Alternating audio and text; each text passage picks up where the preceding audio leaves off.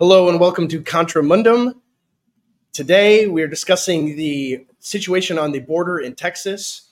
Governor Greg Abbott is violating a Supreme Court order to allow the Border Patrol to remove the barriers at Eagle Pass and a few other places. And the Biden administration has given him a 24-hour ultimatum, which should be up in just a few minutes here, actually. So we're going to see what happens. Something is happening. Something is happening. I'm Andrew Isker, and here is the other host of Contra Mundum, CJ Engel. Hello, CJ. How are you? Good. Ready to do this. We just got done talking with the American Reformer guys. Theirs is pre-recorded, so we get more live action here. But it's going to be interesting because, yeah, like you said, it's expiring right now. And so what's the Biden administration going to do next? Hopefully they'll walk away with the tail between their legs. We'll see. We shall see. Yes. It's interesting because this ultimatum, and we mentioned it earlier when we were with American Reformer, but like an ultimatum it's weird. It's bizarre that they would issue a public ultimatum, do this in 24 hours or there's going to be consequences. Well, normally they don't do that kind of stuff. Normally those things happen behind closed doors, and if you have actual leverage that you're willing to employ.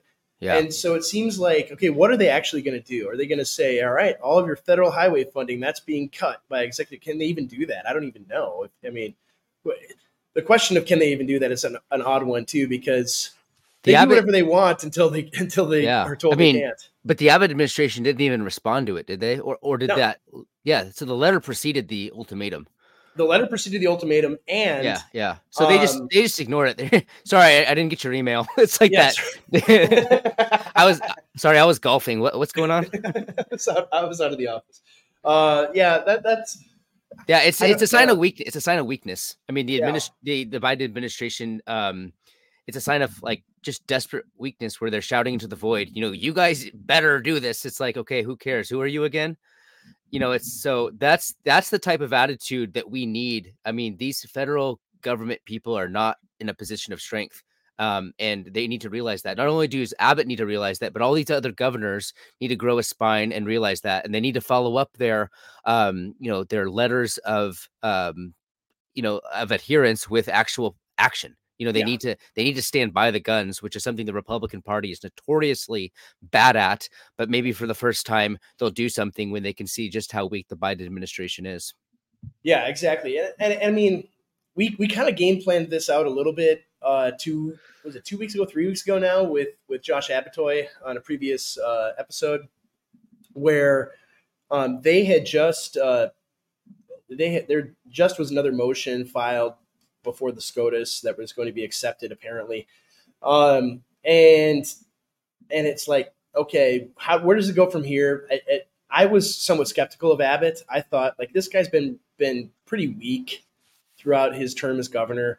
And he's going to back down, right? I thought the most likely scenario he's going to back down. And that's a fair thing to assume, because they've always backed down. Right? Republicans always have backed down in these circumstances, but instead he's doubled down every step of the way, and so now it's reaching a sort of crunch time where, all right, well, what is the Biden administration going to do? What do you think, CJ? What is this ultimatum going to be? What are they going to say? Yeah, I mean, I don't know exactly politically. They're in a really bad situation. But first of all, I mean, it's election year, right? That's why they either come across as weak, or they come across as obviously sending in federal government resources to open the border and let like migrants come in and flood their own domestic territory that they're charged with protecting by the federal Constitution. So that's a really bad place to be politically. But on the other hand, it was just, I mean, the case is still going. The hearing is right before November, I think, for the case. So I don't think we can say yet that we've seen. First of all, we haven't seen the last of this. Second of all, I don't think Abbott's really been under a lot of pressure yet. I mean, it was just a single decision that the federal government was allowed to put up or to take down the fencing. That's it. That's the only thing that happened so far. So, I mean, the real test is still yet to come. Yeah. Yeah, and I mean, the fact that all of these state governors have supported Texas actually really helps the case in the Supreme Court, even though, like, obviously that's not going to make its way into the actual oral arguments before the Supreme Court. They still feel the political pressure of all of these states saying, no, something needs to be done.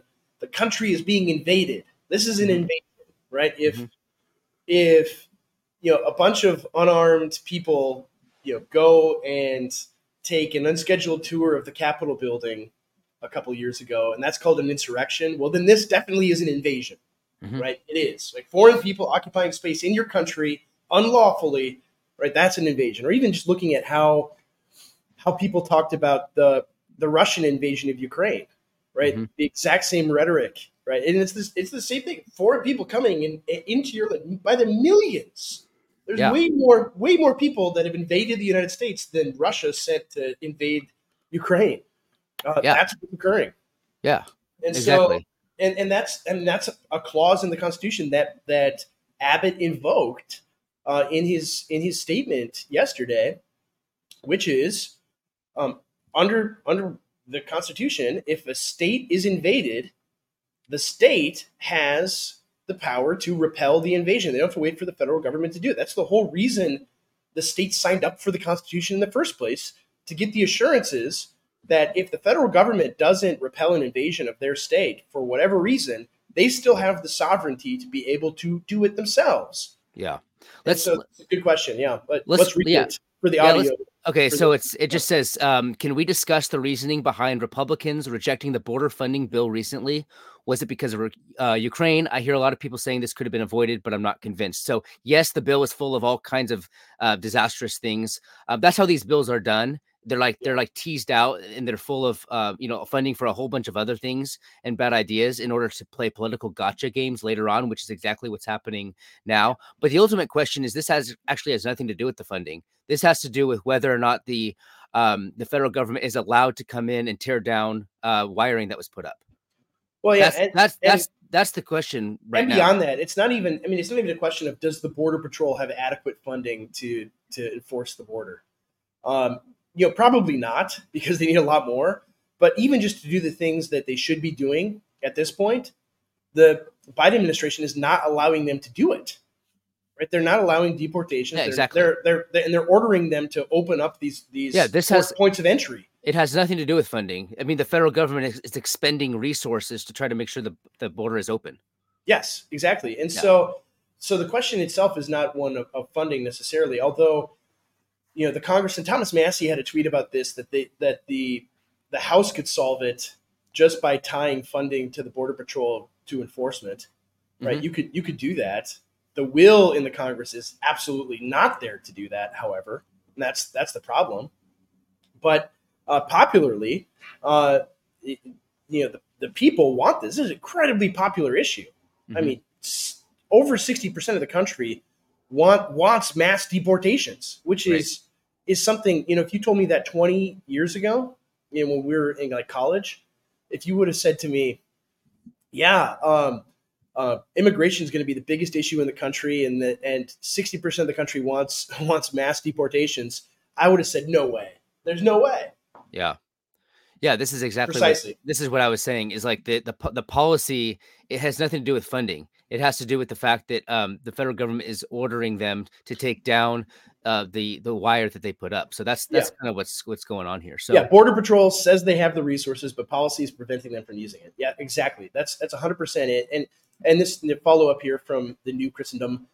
So even if the funding would have passed, it would have made no difference whatsoever. Exactly. Because you saw this video of Mitt Romney, who's usually a pretty cool customer, getting pretty fiery, getting pretty angry, and saying that this is just all Donald Trump. He's trying to make this issue in order to get elected. We could solve it. Right. Which is a complete lie. He's so mad that he was passed over. Yeah. Oh, exactly. He hates Trump. And a lot of it is like, what's he talking about? He's talking about like the Langford deal. That's it, where they're going to amnesty millions of people, right? And Trump torpedoed it. He shot it down. It's like, good. You're a snake that hates our country and is actively fighting against the people of our country. I want you to be mad. So seeing Mitt Romney angry, it's a good day. It's a very good day when you see him angry. Yeah. And so it's the same thing with the funding of the border. Oh no, that has nothing to do with that at all.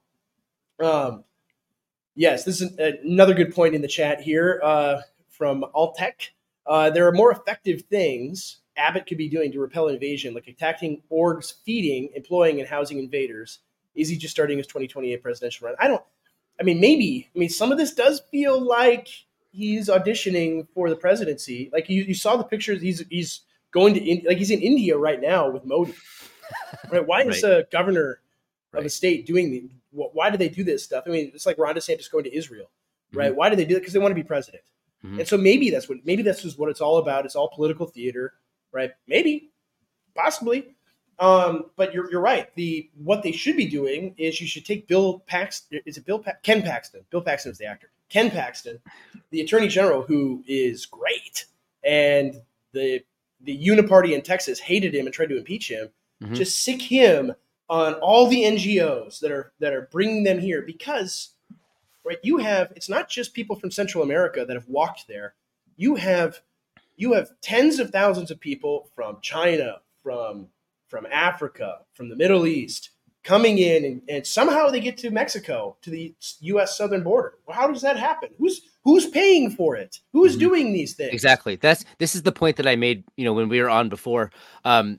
This is why people like Orban have been so successful in their immigration policy, because they've attacked things at the root. You don't Yeah, just put up a wall. I mean, putting up a wall is fine, whatever, but that doesn't actually address the core issue, which is that there are international interests at play that are funding and fueling and facilitating the transfer of all these people across the world to these yeah. borders. So these are financiers. They're they conglomerate resources and spend them in certain ways to get these people here. I mean, all this is really explicitly outlined in Michelle Malcolm's book. Did you read that one? The Open Borders Incorporated? Oh, yeah, I haven't yet. I've heard of it. Yeah, Though. I highly recommend that. I mean, she lays bare, all the different NGOs and organizations and charities and nonprofits that are all involved in this thing. It's a very lucrative business for these people, and they're profiting from it. And And it's hundreds of millions, millions of tax dollars being yeah, used. it's hundreds of millions of tax dollars being used. But it's also like, people need to sit back and think, do you know how hard it is to walk, if anyone has small children, to walk 100 miles with them? Walk 10 I mean, miles with your kids. yeah, It's these people disgusting. are traveling thousands of miles. They Yeah. are being funded. They're poor. They don't have the resources to do this themselves. This is obviously orchestrated, and you have to have nefarious interests if you're denying this kind of Yeah, thing. if I wanted to take a plane ticket right now, take a plane ticket from Mexico City to somewhere in Africa, I couldn't just take that money out of my bank account and do it. Like I don't have the money to do that myself. And I have a job and good income and things like that. You probably can't either, like we can't just I don't have the resources to do that myself. And I'm a first world American. And here you have people from the third world that the per capita GDP of these places is like hundreds of dollars, right? Mhm. That's how much the median income of these places makes is few $100s a year. How are they getting here? How are they able to spend thousands of dollars on plane tickets and get into Mexico to do this, and then be able to have food and water and resources to walk hundreds of miles to the border, right? Someone's facilitating all of this stuff. This Mhm. isn't just organic. This isn't Yeah. just a bunch of people fleeing war torn wherever to come to America for asylum. That's not what is going on. I mean, that's the Mhm. lie that we're being told constantly. But you don't get from Africa or China or from the Middle East to the southern border of the United States just randomly. Yeah, That's not what just happened. fleeing. Yeah. Yeah. Yeah. Do you know enough to answer this question? What does the Texas chain of command look like with the Texas National Guard? Where the chances they become federalized, thus ending Texas's defiance? Yeah, I mean, ordinarily it's the governor that's at the top, Yeah. but if they are federalized, then they're part of the DoD structure, and that's one of the threats that has been offered from the Biden administration is they'll just federalize the National Guard, and it's like, I mean, that's a huge step to do Mhm. that. I mean, a massive escalation on the part of the regime if they go that course. Um, but it's possible. I mean, this is what we said, 2 weeks ago with Abbott, is they have a tremendous amount of power, and they always double down. They always double. They don't. These people do not back down on anything, especially in an issue this consequential. Like This is the centerpiece to their entire globalist political project. It's filling the United States with tens of millions of foreign people from third world countries. That's what they want, right? That is at the very center of all of their designs. And so any resistance, and again, this is really small resistance, right? He's closed two main points of entry for illegals to come in. I mean, some people maybe in their minds think that there are just, tanks and Bradleys and Humvees stretched out all across the Texas border with the Texas National Guard. That's not what's going on. It'd be great if it was, but it's not. It's two spots on the Rio Grande where people are fording across or swimming across, and that they've closed off with razor wire. That's it. And so if he federalizes the Texas National Guard, that is such a massive escalation. And all of it, I mean, this is what Abbott has is forcing them to own it, because they just lied about this the whole time. It's just like the it's not happening, but it's good that it is, right? That's their immigration policy writ large is, oh no, there's not an invasion. Biden has secured the border. What are you talking about? There's no invasion. You've been listening to too much Fox News, right? It's not happening. And meanwhile, it's totally happening, and they're doing everything they can to make sure that it does happen. And so, right, if he federalizes the National Guard in Texas, and then all the other states that are calling their guard as well, because I think a few of them, like Oklahoma, Arkansas, I think even Florida, DeSantis is right. I mean, we'll get to. We don't have time on this episode to discuss DeSantis. Well, yeah, we do. Now that he's the governor again, like we should. I mean, this is pretty good. This is what I've been saying. This, like, he needs to be in Florida. This is exactly what we need Ron DeSantis to do. Not for run for federal office. He needs to be protecting Florida, because you can create there's some sort of like self-reinforcing atmosphere that can be created when you have these states working together like this. This is extremely useful for Ron to do, not pursue the presidency. So this is where Ron needs to be, and I think we're going to see him. This is wheelhouse. We're going to see him reclaim his COVID fame. Yeah, I think so with this issue. This question: have you on Scott Adams' tweets? I haven't seen them either. So maybe in a later episode we'll get to that. We'll take a look at those. I was interested in this one too. So it says federalization can only happen if the governor signs off. I didn't know that. I didn't know that. Either. So that's Forge and Anvil is ex-military, so he knows he knows the details there better than we do. So that, I mean, if he does, I mean, I think there's a process though where they are able to take unilateral control without the consent of the governor. But I could be wrong. This is a good question. I don't think it's necessarily possible. Seth Thompson, if Trump gets elected, could he decide not to enforce the Civil Rights Act? This seems like a double-edged sword. Nominally, I guess he could. Well, but the problem is the power structure in D.C. and the bureaucracy and everything else. They're not going to listen to him if he signs an executive order not to do it. This is the thing. Like, so people say that Trump's going to be a dictator, but so much of the infrastructure required to enforce all these terrible things are all creations of the executive branch. And so he has the federal constitutional and executive power to override anybody. He's the head.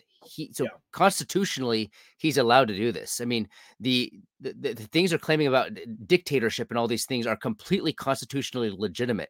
They were created by executive fiat. They could be ended by executive fiat. Not the Civil Rights Act itself, right? That was legislation. But all the enforcement mechanisms, it's all executive branch. Yeah. I mean, what he would have to do, I mean, we can get into the dictator stuff and things like that, and just the bureaucracy in general is, I mean, he would have to fire everyone in order to accomplish that. And if he did, I mean, it would be like Andrew Johnson in his term. That's more or less what he did. He appointed people and executed policy that the Congress did not, the radical Republicans of Congress didn't want, and they impeached him over it. Mm-hmm. And so if day one he goes in and he says everyone in the Department of Justice is fired, you're fired. Yeah. And he's like, we're gonna hire people back that are loyal to our country, right? The impeachment would begin immediately, mm-hmm. right? And they maybe would be able to remove him over doing that. Like that's part of it too. Like you have to understand, right? That That simply wouldn't be, and it doesn't matter who it would be. Like, and this is always the argument with like the DeSantis people, and God bless them. But if Ron was the guy that everybody would want him to be, right, and we take all of our cynicism glasses off, and we just drink the DeSantis Kool-Aid, and we're like, yep, he's the guy. He's gonna be super shrewd and wheel and deal in DC, right? He would run into the exact same obstacles. Right? This is the thing that I always said with Trump is I view Trump as if, imagine if Ron Paul got elected president in 2012, mm-hmm. right? Imagine what would happen if Ron Paul was elected president, right? Mm-hmm. And he tried to enact policy in DC. What would they do to him? Well, yeah, they would maybe kill him, but barring that, if they didn't, what would they have done? There would have been a court, immediately there'd be injunctions from myriad federal courts saying every executive order that he's done is unlawful. And if he tried to fire people at the DOJ or the Department of Defense or Treasury or wherever else, they would remove him from office. Yeah. So how do you end the deep state? See, you have good question. This is what I was saying, earlier. It's like you can't be restrained. I mean, so the Constitution restrains people from doing what it takes to end the deep state. The Constitution restrains you from actually doing anything. You have to supersede it. I mean, this is like the paradox of our time is you have to assume control and you have to exercise power and authority in a way that's basically unconstitutional in order to end the unconstitutional scenario that we're in. Yeah. Conservatives hate to hear it. That's the reality. That is the reality. And you're not, I mean, it's the same question is if the Constitution created the system that we have today, then the Constitution is a monstrous document. Or if it didn't create the situation we have today, it was powerless to stop it. Right? That is the question. Right. Mm-hmm. And people don't want to hear that, right? Because we venerate the Constitution. And it's a brilliant document. I want it to be that constitutional order we once had. CJ wants that. We all want that. But if it's doing anything, if it has any power or force today, it's to prevent a restoration of the original system that we had. Mm-hmm. That's how it exists. And so, right, the means to throttle the deep state is state power, right? That's it. It's men like DeSantis and Greg Abbott using the power that is vested in them to oppose the regime. Mm-hmm. Right. That's where the battle line is. And again, it's good to have an executive that is going to be a thorn in the side of it, that is rendered, basically toothless. That's the whole case for Trump is you have someone in there that just isn't going to play ball with them and continue to do the things that they want. Right. That's an obstacle to their power, but you're not going to get anything positive out of that largely. Right. There's not going to be any advancement. It's only a defensive measure. Right. The offense has to be at the state level. And that's what we're seeing. And so, to the right here, right. The answer to the video tagline question, no. Let's get into that question. Right. Has the Civil War begun? Is that what's going on? Are we having is the Civil War going to happen? Is that what's going on here, CJ? No. No, it's not. It's so tiny compared to what it would take to actually have a civil war. And I think a civil war is basically inconceivable with the Civil War is not the product of like basic disagreements. A civil war is a product of irreconcilable power centers that are unable to continue coexisting with each other. I mean, and at the end of the day, everybody benefits from avoiding civil war. And so there's going to be no civil war. No. And I think people have to understand that America in 1860 is like a totally, it's like another planet compared to today. You don't have sovereign states with way more power than they have now. And you had a much, much, much weaker federal government in 1860 than you do now, where you actually had almost equal players in some senses, right? Mm-hmm. You don't have that today. You don't have secession movements in every state. I mean, maybe you could from these kinds of things, right? But that would take a generation to form and coalesce and build up, right? Mm-hmm. You don't have executives. Just just the fact that everyone lauded DeSantis, and I think rightfully so, for the opposition he took to the federal government over in his time as governor. Right, that's like a drop in the bucket compared to what was occurring in the early 1800s with the states. Right, the kind of sovereignty that they wielded compared to what we have now, which we think is like the greatest thing ever. It's like that's tiny compared to what there was. So you're not going to have DeSantis and Abbott and Sarah Huckabee Sanders, donning uniforms of the new old United States, and having armies out in the field fighting against the United States government. Like that's not going to happen. I hopefully I haven't burst any fantasies there and made people mad, but that's not what's going to occur. Yeah, but I do think that I don't think that most people imagine that as characteristic of a new civil war. But I think it is possible. It is conceivable of a scenario where the power groups that are clashing, their interests are so irreconcilable that they have to things get heightened. There are standoffs, and things like that. Yeah, there'll be I think you're right. I think there are standoffs, but it's like this proxy civil war more than it is just like there's not going to be a World War III because you don't really have superpowers anymore where they would be on the same place, where they'd be peers of each other. What you have is you have Russia or China or the United States fighting proxy civil wars in various domains, various smaller conflicts where they take the side. I mean, Syria was an example of this, where the United States and Russia were in some sense at war with each other, just like Ukraine is this way, where the United States and NATO and is fighting Russia, but not officially, right?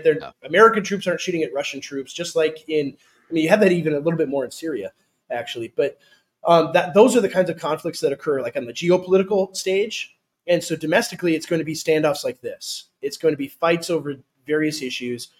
And the right is just beginning to take action like this, right? That's the heartening thing. That's the exciting thing about this is there's actually conflict. There's actual opposition. It isn't just statements and lawsuits. Mm-hmm. Oh, we're going to sue the federal government. Well, good for you. You're going to go to federal court to sue the federal government, right? So, well, good luck with that. Right? No, you have to actually exercise power and say, I don't care. We're going to do what is within our rights to do as a state. Mm-hmm. That has to be the way forward. And I mean, I don't know what's going to come of this. At some point, someone is going to have to back down. Yeah, that is, that's what's going to happen. Like someone is going to back down. Either Texas does or the federal government does. Someone's going to have to back down and try to save face. Yeah. And I mean, at the same, like on one hand, it's an election year. Right now, as of today, the issue of the campaign is immigration, and the Democrats, Biden, all of them, they don't want it to be immigration, right? Mm-hmm. They are as obviously as weak as they can be on this issue, right? They want it to be on abortion, mm-hmm. right? You see that, like Biden, gave this thing on abortion. Oh, we're gonna, he gave some rambly thing about the power of women, blah blah blah, and it's like they want it to be on that. They don't want it to be on immigration at all, and it is unavoidable. Yeah, it's unavoidable. Yeah, it is, and so I mean, I think just politically, they're going to have to back down in some way so they can cool it off. So it's no longer this huge issue. Yeah, yeah, and that's the entire point. Just like in order to not be weak right now, they basically have to give up their chances in 2024 if they don't want to appear weak. It's a really bad situation that they're in. They are over a barrel. For sure. This point here, I want you to talk about, CJ. A side note, Abbott is not the lesser magistrate, as many have said. Constitutionally, he is the greater magistrate. What do you think there? Do you agree? Which Constitution? Which Constitution? Yeah. So, but like, in the original Constitution, for sure. I mean, the federal government is the product of the state coalescing around a single need. For self-defense. Basically, that was the original Constitution. Is the states were basically the initiating party of the entire process. Now, however, obviously, in terms of realpolitik and just a realistic analysis of power, the state governors are at the behest of Washington. That's the structure that's been created for us. This was even prior to the civil rights revolution. This was largely like a managerial New Deal revolution. Everything was changed during the progressive era. So in terms of actual clash of political interests, Abbott is the lesser magistrate, and he has to become a man of history. I mean, that's the only way to reassert the original Constitution. You basically have to undermine the current constitutional structure, which is nationalistic and centralized. Yeah, yeah, I agree. This is another good question here from hopefully I'm pronouncing it right here. Mance Jolly. Based on a thing like this, how factional are the elite? Is this even real opposition? That's a good question. Yeah, that is the question. I think that they're less factional than they like to pretend that they are. Mm-hmm. At the end of the day, they want to save their own hide. Nobody wants to be a hero, really. I mean, people want to be reelected, but that's not really factional. Well, even beyond the elected politicians, I mean, you see and maybe this is part of the question. Like you see, I don't know if you saw CJ the video of Jamie Dimon at the World Economic Forum, basically almost conceding that Trump is Biden is a disaster. Trump is probably going to win, and we need to make our peace with that. Is largely what he said, right? And so if they're conceding this, right, and this is but Trump was pro Dimon. They were on the same team. Yeah, he was. But I mean, are those factions within the elite right there? The ones that are comfortable. Yeah, there are factional wars going on too. The other thing is, in terms of this festering out into civil war, I don't think they're that much of a faction. No, not like that. No, I would agree. Yeah, So it's like I don't want to get sucked into these electoral skirmishes. At the end of the day, the regime is the regime, and it is a uniparty. We need to stick with that. Yeah. That's the way these things are played. And look at how Abbott behaved during COVID. Yeah. This. So he's not a man of history. I don't think it's going to go that far. This is so early in the game. Optimism is cowardice. So, yeah. Well, I agree with that. I think that analysis is good, although it does open up space for the actual men of history to emerge. No, for sure. They have to be really careful here because things, when you have momentum and it's not controllable, this is what the Republican Party has always had to do. This was their function in the post-war world, is they had to absorb that energy. They have to pretend like they're taking care of business. They're opposing the Democratic Party. Otherwise, things get out of control and people take things into their own hands. So they have to straddle the line between opposition party and regime team player. Yeah, they're the release valve for the system, right? That's what they've always been. Like you see this with the Tea Party in 2008, 2009, that whole thing, and Ron Paul's thing kind of emerged out of that, right? What did they immediately do? They glom onto it and they adopt the rhetoric, and then they either do nothing or they actually come out on the side of the regime, but in a way where they can pretend that they're on the side of this populist outrage. And that's what Reagan was, right? An actual analysis of Reagan, same thing, right? There's this populist American outrage over the system.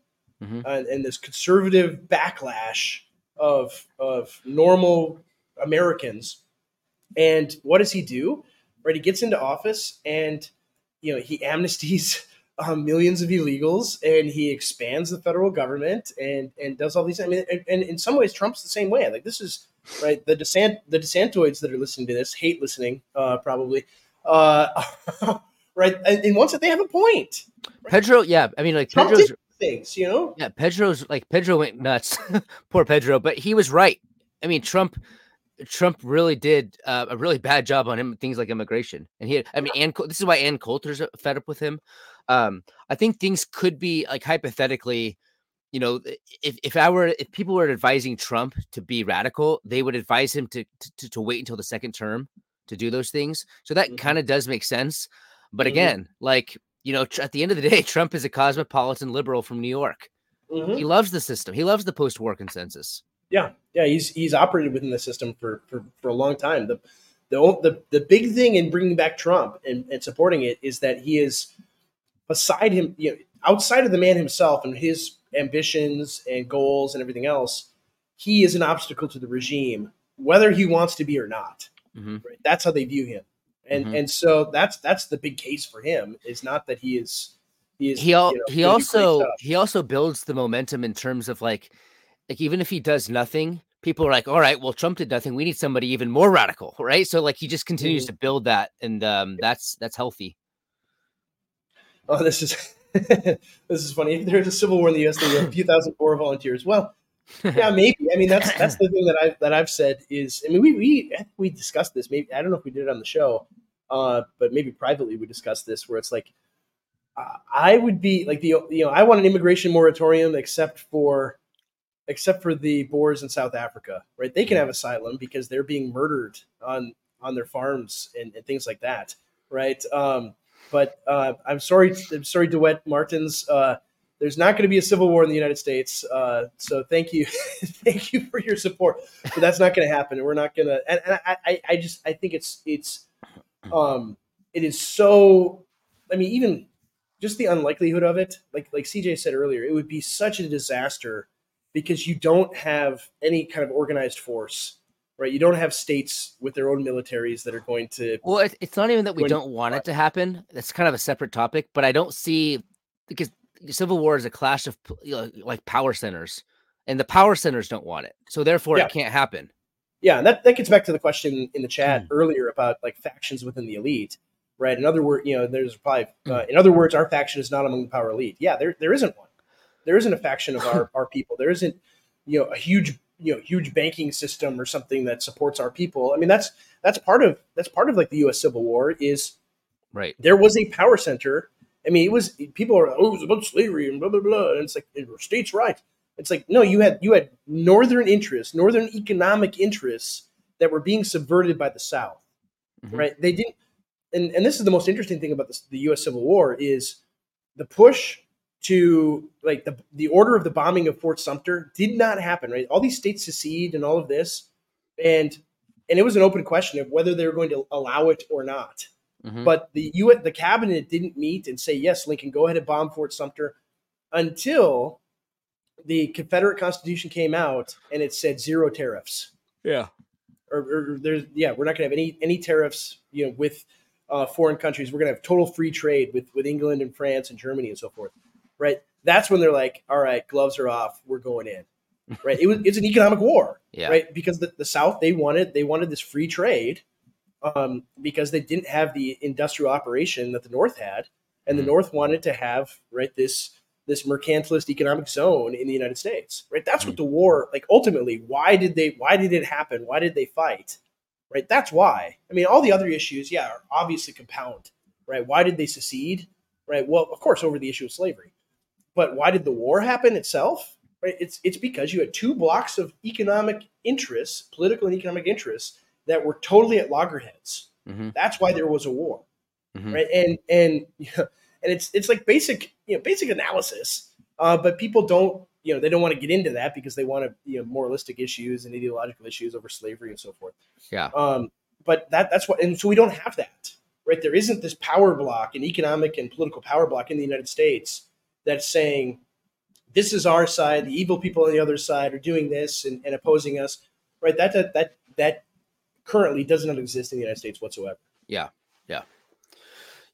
I also want to talk about, I mentioned to you before, like the theological rationale for open borders, and just like how clearly you see that coming across from all the, the infiltrated and subverted pastors and heads of, seminaries and other institutions. I mean, that's, it's the same thing. Yeah. So exactly. They're all, first of all, yes, we know how to take them now. They can continue to crime, but we're realizing now that they're just basically they're slapping Jesus labels on all of their leftist objectives and priorities. That's all that's happening, and it's obvious to everyone. That I mean, like you saw the Bradley Mason tweet where he's like, "Oh, razor wire and children, and how Christian is that?" or whatever. And I I just quote tweeted and say like, "Oh, if you bring along your children to do crimes, crime is legal." and Yeah. the tweet goes viral. Not as viral as your Barron Trump tweet, but Yeah. because people are they're done with this. People get the game that they're playing, right? None of these people care what the Bible says about anything, Right. except when they can take it out of context to say, "Oh, the sojourner and the widow, and Israel needs to care for them."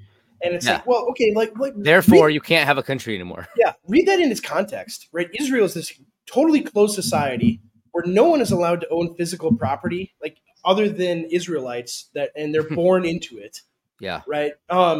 Like And it was like ethno nationalism, perfected. yeah, Yeah. I mean, literally, blood and soil is what the Mosaic Law was in the Mhm. system for Israel, and right, foreigners, yeah, they could be there, but they had no political power whatsoever, none.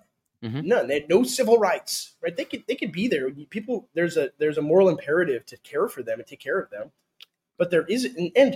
And like you apply that if you're the king of Judah and 50,000 people from Assyria come in and flood your borders, right?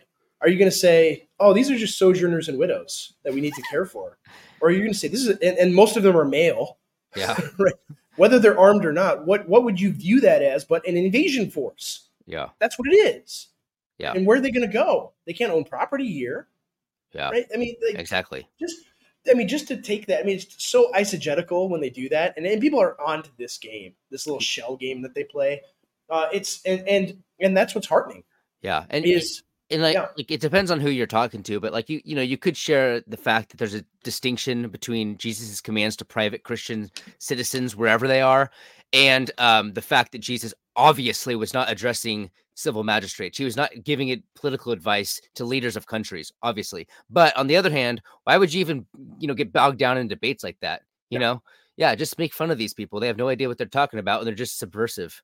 Yeah, exactly. That's all it is. And people, I think, are onto it and and not playing these games anymore. But at the same time, I think some of it too is that there is such a popular outcry against mass third world migration. I mean, 66% of the country favor mass deportation. Right. I mean, I'm going to keep repeating that. Yeah, not you didn't say closing the border. You said deportation. Yeah, getting them out of here. Right. Yes. 66% of the country says yes, that's good. Where because you look at and we've talked about this, but we talked about it last week with the Alistair Begg stuff. Right. You have the people on top in the evangelical hierarchy, and then they influence the mid-level pastors that have large churches, and those pastors influence all the pastors of the thousands and thousands of smaller churches. Right. That's how influence works in evangelicalism. Right. Mm-hmm. That's where they get their talking points from. Right. In my little small town, I remember in 2016 or 2017, there was kind of a controversy because one of the pastors had this like pro illegal immigration thing that he went off on, and this is a very conservative small town, and it's like people reacted strongly against that. But where was he getting these talking points from? Well, it's from the Gospel Coalition. It's from it's Russell Moore and all these popular pastors way above him in the hierarchy that trickle on down to him. And I think they're afraid to say this stuff now because it is, and many of them are, not all of them, right? David French and Russell Moore are going to continue banging this drum. But it's become so unpopular that they have to kind of shut up about it. Mm-hmm. Right. That's what's occurred. And so, yeah, you're going to have the Shane Claibornes and your Brad Masons and your various commie Christians that are going to keep going with this stuff, but they get ratioed to the moon whenever they do. And so, no, I think, things have definitely changed from even where things were at in 2016. Right, because you would have these guys crowing online all day long about the sojourner and the widow and the foreigner in your land and how they become these very selective rush duties. Right, mm-hmm. they're very theonomic on this like one issue. The only thing the Bible is clear about is allowing third world mass migration, not having borders. Yeah, exactly. Homosexuality, very vague. Yep. Who's to say? We don't really know. But borders, very clear. right? Yeah. That's their view of perspicuity of Scripture, right? It's just comical. It's nuts, Yeah. and so I think people are onto it, and that. But this is stuff you said, repeatedly on our show, is the post-war consensus and the church's role in the post-war consensus is to provide proof texts for the Mm-hmm. post-war consensus, Mm-hmm. right? Just slap Bible verses on whatever they want to do, and people are wisening up to this, right? People see that no, actually, I mean, this is like Wolf's whole project is there's this huge stream of thought from the reformers and even well before the reformers on politics and how nations exist and how they function and, and, Yeah. and the church's role in that. And it's totally out of alignment with the post-war consensus. Yeah, Stephen Wolfe has been obviously a great resource for these types of rediscovering. But like he's been quoting from Malthusius, we always talk about the fact that host countries, what are their obligations to the foreigner? But he's been posting stuff about what are the foreigner's obligations to their host country. You know, like not Just to sit critiquing. on the welfare rolls, CJ, just to Yeah, accept yeah. aid. I mean, not being a burden, not undermining the culture. Doing your best to just stay silent and quiet and respectable. I mean, like you look at the hordes of invaders that are sitting on the border. You think these people are even? It's even possible to conceive of them as potential participants in classical American society? No, they're revolutionaries, and Yeah. they have to be. By their own cultural background, they're revolutionaries, and that's the point of bringing them in. Yeah, I just remember, like years ago, maybe 5 or 6 years ago, Tom Woods got in some trouble, like a huge controversy. People were angry at him because he mentioned how he was like, "Hey, I'm out in public, and there are people from another country speaking loudly on their speakerphones in a foreign language." And I'm thinking, like, if I were in France or Japan or any Yeah, country, and they're speaking, and the host country is yeah, speaks a different language, I wouldn't loudly and ostentatiously, speak my language for everybody to hear. Right? I wouldn't do that yeah, because it's rude, it's impolite, and it's disrespectful to the people of that country. yeah, Right? And that's just commonplace. You go to any major city in the U.S. yeah. and you're going to hear foreign languages spoken loudly on the speakerphone wherever you go, Hmm. and conversations and everything else like that loudly in another language, just to show we're not from here and we don't respect your way of life. I mean, I even think about my own ancestors when they came over from Germany, many many many generations ago, like 6 7 generations ago. Um, Immediately they started learning English, right? They Hmm. started assimilating to American culture and ways of life, right, in order to respect the people that were already there. Hmm. Right? That's just what you did. They spoke German at home. Hmm. They still maintain that for a few more generations, but they spoke English everywhere else, right? That is the major difference, right? And so, I mean, just on the language issue is like this microcosm of everything else. Um, with everything with the whole issue, it's like, well, if they're not going to speak the language, they're not going to participate in the way of life of regular Americans. But they're going to bring Yeah. their own culture and their own way of life, and the entire system is saying that's okay, Hmm. right? We need to accommodate you, Hmm. right? Because America is just a 350 million person shopping center. Yeah. That's all it is, an industrial zone, right? That's what America is. It's not a country with a particular way of life. No, nations don't exist. They're evil. Hmm. Right? That's the viewpoint. That's what it is. Yep. No, I agree. And like it's also interesting because when there's something about culture teaches your children how Yeah, to be human beings, j- you know to the same extent that parents do. I mean, you have yeah, to have this reinforcement mechanism, and we teach our children what it means to actually be Americans and to have that heritage, and then you take them out to society and it's like this continual like dumping ground chaos zone where everybody's just kind of doing these like chaotic third world behaviors. I mean, that does affect you. It does affect your ability to raise children. It does affect your ability to pass on your own habits and behaviors and norms to future generations. yeah. Like, I'm here. I don't know if everyone could see. I'm in the Southern Command of Contramundum. I'm in Florida, with my family this week, and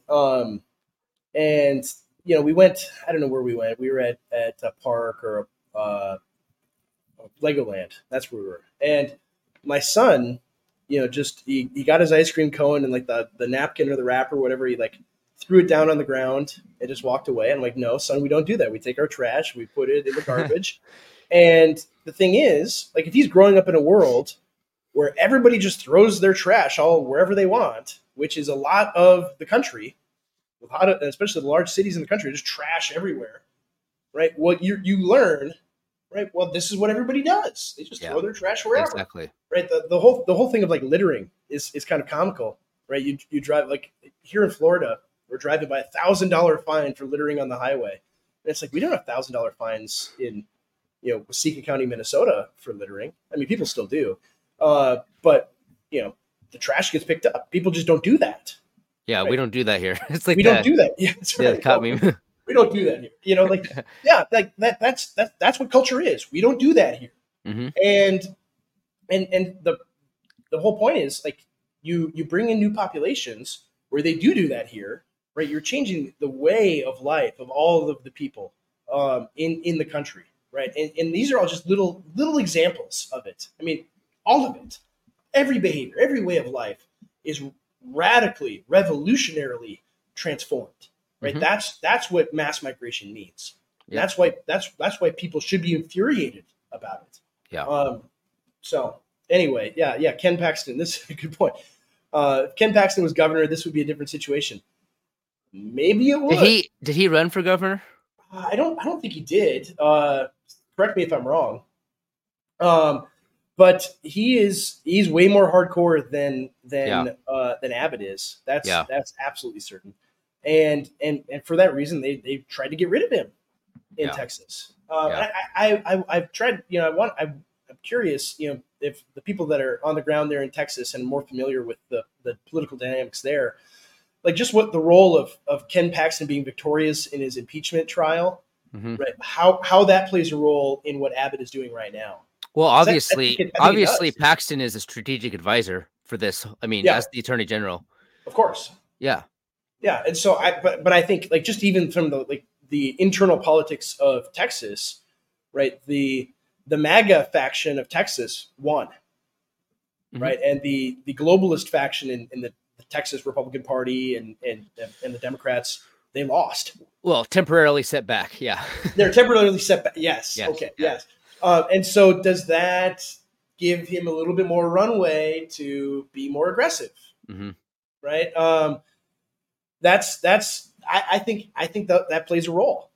I think it does. And so more of that. That's what you have to see. And this is the thing that we've said a lot is the state politics is at this point way more important than national politics, because that machine's just going to keep on running the way it does. And even electing Donald Trump and even electing, dozens and dozens of solid congressmen, right, is only gonna affect things just a tiny little bit. But states actually having some sand, right, that changes things. That's where the battle actually is. That's why this is so encouraging, right? Not going to be a civil war, I don't think, right? You can, I definitely don't want to be wrong about that. And so people can play this back in 6 months if there is one, but if there is, then we're people are not going to care what we thought. They're going to have bigger concerns. But I don't think there's going to be one.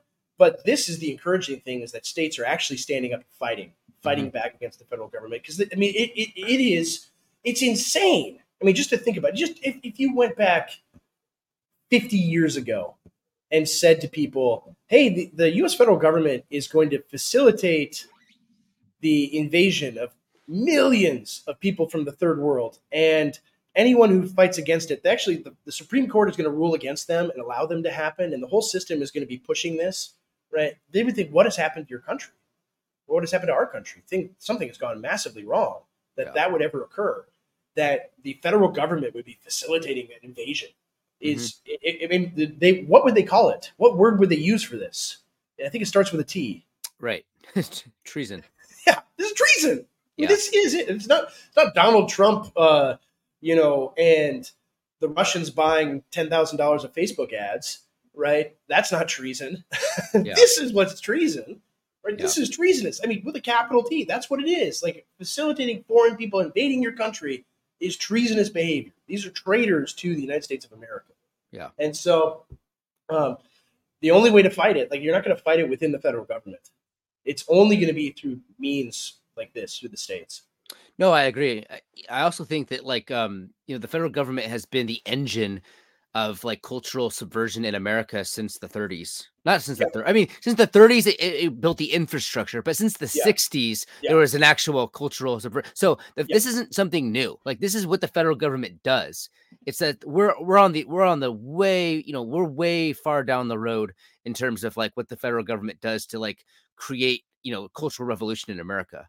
We are the result of that. It's been happening since before my parents were born. Yeah. So. Yeah. Same. Yeah, absolutely. Well, I think that's, all we got to say. We'll see what, later today, what the federal government's response actually is. Yeah. But I know you're out of time here, CJ, and so am I. And any parting thoughts on this issue before we sign off? No, I would say it's interesting to see like, the tech. It's interesting to see the Texas government use language and phraseology that has come right out of our suggestions to him. Yeah, I mean, like winds are changing, and we're all participating in it. We're all shifting the mood here, and I think that's good. Yeah, absolutely, absolutely. Well, for us, actually, we should address this comment really quick before we get going. I almost signed off. How would you recommend combating the "you want to let brown kids drown" rhetoric from the left? I would say, why is the left incentivizing people to illegally cross the border? Right? They're the ones that don't care if people drown. They're the ones that don't care if drug cartels operate in our country and rape people and murder people and hack them up to death. They're the ones that don't care about human lives. Yeah. Right. If you had a secure border, those people wouldn't be there in the first place. Right. It exactly. would never happen. That's how you combat it. Yeah. Some of it is just like, some of it is just the meme. Oh, here's some sad stuff that happened. So burn the Constitution. No more borders. Yeah. Right. And it's like, well, no, these are casualties of this conflict. Yeah. Of these people trying to destroy our country, and they're happy to use the deaths of people. They don't care about these people at all. Yeah. Right. It's to view it with cynicism and not to treat it in like good faith. Mm-hmm. Right. That's the way to combat it. Is like, you don't care about these people. You don't care about them at all. All you care about is power. And that's what they are means to you for power, so that you can destroy our country and our whole way of life. That's what they mean to you, right? They don't mean anything beyond that at all. Yeah. So that's how you do it. Anyway, that's 5 pictures of migrant children. Yeah, that's 100% it. Well, that's all the time we got for today. We could go on this for much, much longer, and we'll discuss the primary and things like that. Hopefully in the next episode. But cool. For this week, that's all we got. Thank you all so much. Please like and subscribe and share the conversation with friends. These are great episodes, great conversation to have. Thank you all for joining the chat. And until next week, we will see you next time. Okay. See you later.